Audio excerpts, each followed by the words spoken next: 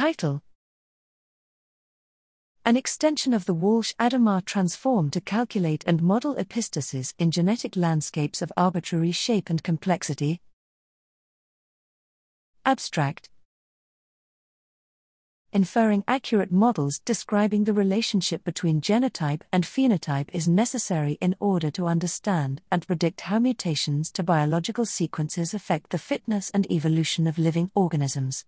The apparent abundance of epistasis, genetic interactions, both between and within genes, complicates this task, and how to build mechanistic models that incorporate epistatic coefficients, genetic interaction terms, is an open question. The Walsh-Hadamard transform underlies a number of related definitions of epistasis.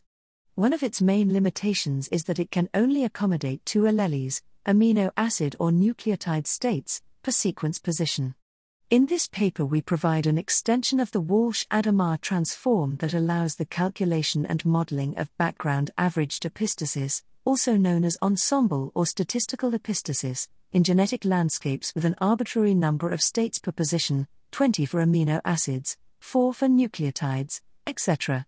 We also provide a recursive formula for the inverse matrix and then derive formulae to directly extract any element of either matrix without having to rely on the computationally intensive task of constructing or inverting large matrices.